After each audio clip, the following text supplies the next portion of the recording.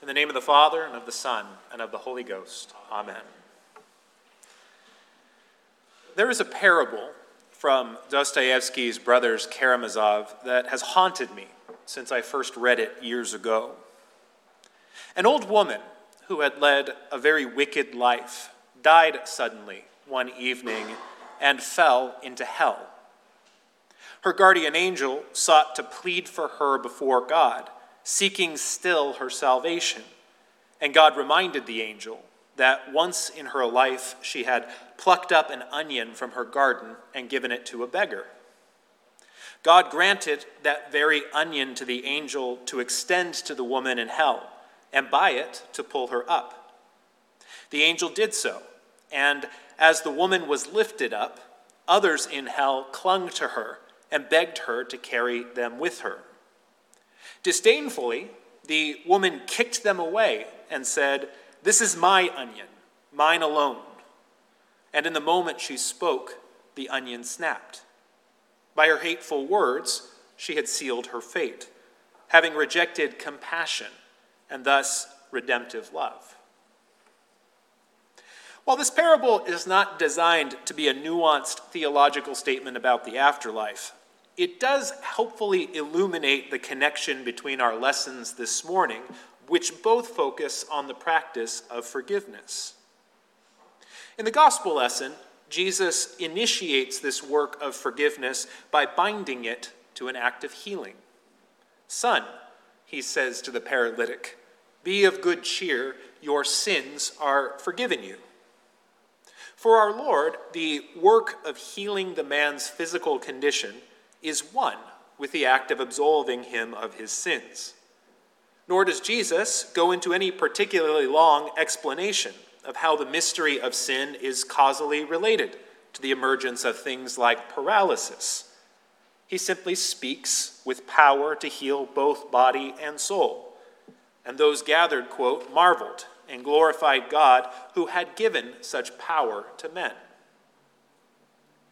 St. Matthew's telling of the healing miracle is an abbreviated form of the account in St. Mark's Gospel. There we see the memorable story of friends who, finding crowds surrounding Jesus in a house they wish to enter, lower their friend through the roof to lay him at Jesus' feet in the shade of the house below. In St. Mark's telling, the healing miracle is told in such a way as to evoke the image of a burial, of friends doing a final service for a friend who is beyond their help. As Jesus heals him and forgives him of all his sins, the man getting up and going his way is an image of resurrection, of a new life where once there was only death. Every healing miracle of Christ is conformed ultimately to the path between these 2 points. Every time we heal and every time we are forgiven, it is a journey between death and resurrection life. Every healing miracle is assigned to illuminate and to direct our call as followers of Christ to practice the common forms of healing and forgiveness that are afforded to us, available to us, and to use them for his sake and in his name. To do so is to receive, in every instance of doing so, new life. And to refuse to do so is to persist in death. St. Paul clearly unites these realities in his teaching. This is the most obvious in his second letter to the Corinthians, where he writes, quote, "Therefore, if anyone is in Christ, he is a new creation. The old has passed away. Behold, the new has come. All this is from God, who through Christ reconciled us to himself and gave us the ministry of reconciliation. That is, in Christ, God was reconciling the world to himself, not counting their trespasses against them, and entrusting to us the message of reconciliation." Paul understands how the practice of forgiveness and unity among the community of the church is an expression of Christ drawing the church into union with the Father through the Spirit. Our participation in this work is at the same time our participation in the resurrection itself of Jesus, making all things new. And this is why, when he writes to the Ephesians in our epistle lesson this morning, he hinges the practice of communal life on that very transformation from death to life. Quote, that you put off, concerning your former conduct, the old man which grows corrupt according to deceitful lusts, and be renewed in the spirit of your mind, that you put on the new man, which was created according to God in true righteousness and holiness. This contest of death and life is ultimately what infuses all ethical questions of the Christian life. But we overly limit the range of that saving work if we think that by putting off the old man, we're talking about something merely for ourselves, or that putting on the new is something we do as a kind of self-help project. Forgiveness is not possible if we approach it as a function of a self-help endeavor. The practice of forgiveness is an act of healing in community, because it is a way that having the old man being put off of us and being put on with the new man, we offer that same putting off and putting on to another. We put off the old man of another when we forgive them. And we, in that forgiveness, put on them a new man that is only possible in the name of Christ. After all, there are some wounds of body and soul that in our own experience we know we cannot put off by ourselves, no matter how much we want to do so. Neither can we put on healing of these wounds, except that another person puts it on for us. It is an exercise in the virtues that are given to us in the Spirit to practice this work of reconciliation and forgiveness. It requires faith, always, to see in one another the person God is making them to be, even before they have become it. It takes hope to earnestly expect that God will, in his time, perfect that work of creation. And it takes charity to move our will to participate in that redemption. We are not called to practice reconciliation among the brethren because it makes us merely nice people. We do it because to work out peace, compassion, forgiveness, and love is to be alive and whole, whereas to practice malice, deceit, and grudge-bearing, it wounds us, and if left unchecked, will kill us. Understanding that forgiveness is the way we are already participating in the resurrection, though, does not make it, as a practice, any easier. The way is set before us clearly in the Scriptures, but it will still be a difficult path to walk. We have to begin walking that path by being aware of the false visions of reconciliation that St. Paul names and warns us against, the ones of deceit and slander and theft and hate. And as surprising as it may seem, these are all of the world's ways of dealing with offense and relational wounds. They are the world's versions of reconciliation that are not really reconciliation at all. They are an avoidance, trying to patch things up relationally without ever having to depend on the Spirit. We practice deceit in attempting to reconcile apart from God, in that we admit to ourselves, or we try to convince ourselves, that no one can or has in fact hurt us. We live in a lie that we are invincible, that no one can really do us any harm.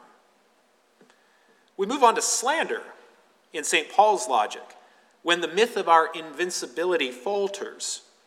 And so we try to prop up that myth still by tearing down others through indirect conversations and insinuations that seem to make them less and less so that we can appear, even if by only appearance, to be more. Slander ultimately leads to thefts when we give up the indirect and we start to work on directly diminishing another by directly taking from them, doing everything we can to make them less substantial so that they cannot be the one who has done us harm. We'll do anything to them to avoid admitting that they have done something to us. And this gives way to hate, as we find our words, as destructive as they are, cannot ultimately change others or their perceptions. And so we begin to earnestly wish for a world in which that person who offended us first, but then eventually everyone else does not exist. And this is the point at which St. Paul warns us that we will, in refusing to reconcile in the Spirit, make our hearts a hospitable home for the devil, a little corner of hell. Forgiveness, though, real forgiveness, is the difficult path through these temptations and is possible only because of Christ's death and resurrection. It begins not with deceit, but with honesty. With each other, yes, but also with ourselves. It is to be able to say, ouch, and mean it. You hurt me. And me being hurt, or me hurting you, just reminds me that all of us can keep getting hurt. And to sit in that uncomfortable fact. Forgiveness acknowledges that something wrong was done, and that this experience of hurt is one that others have also known. By the Spirit who searches all things, we can, in admitting this thing, start to find those minute threads of connection between our wounds and the wounds of others. And so we grow in compassion, to use St. Paul's word, of suffering together, and of patience, of suffering long. If we've been wounded, we come at this point to see that all that we can contribute to the relational rupture is, again, ultimately either death or life. Forgiveness flowers as we will to participate in Christ's reconciling ministry by giving as much as we can the pardon and peace that we have received from him. We have to note that doing this, offering this pardon and peace, can feel like agony for us. And in that agony, we can relate to our Lord. After all, it was agony for him to offer pardon and peace. We may find that we cannot offer much in proportion to the apparent scale of some wounds. But we are always called to modify a phrase from our late Archbishop John Charles, to forgive as we can, and not to worry about forgiving as we can't. In my own practice, there are times when the hurt feels so great that all I can offer in the moment I remember those hurts, far away from any grand and noble gesture of pardon, is this small prayer, and you might find it helpful. Lord, on the judgment day, please do not, for my sake, hold the things they have done against them. And that's all. That can be the beginning. Even a vulnerable, fledgling, and kind of pathetic prayer like that can be the beginning of salvation. Forgiveness is why we are gathered here today for Mass. In a moment, we will turn to the Eucharist, and on the way there, we will ask God to forgive us and to loose us from the intolerable burden of our sins. Like the paralytic, before we can get up and move forward to the altar, we will need Jesus to say to us, "Be of good cheer. Your sins are forgiven you." But we must know that in moving forward to receive him, we will be called again to offer the healing we receive in our lives, to those in our lives who need it as well. As you arise to receive communion today, perhaps offer just a small measure of pardon for someone in your life toward whom you have the ability to lighten the intolerable burden of their wounds and their sins against you. Is this not ultimately what we all hope to receive from everyone in the end?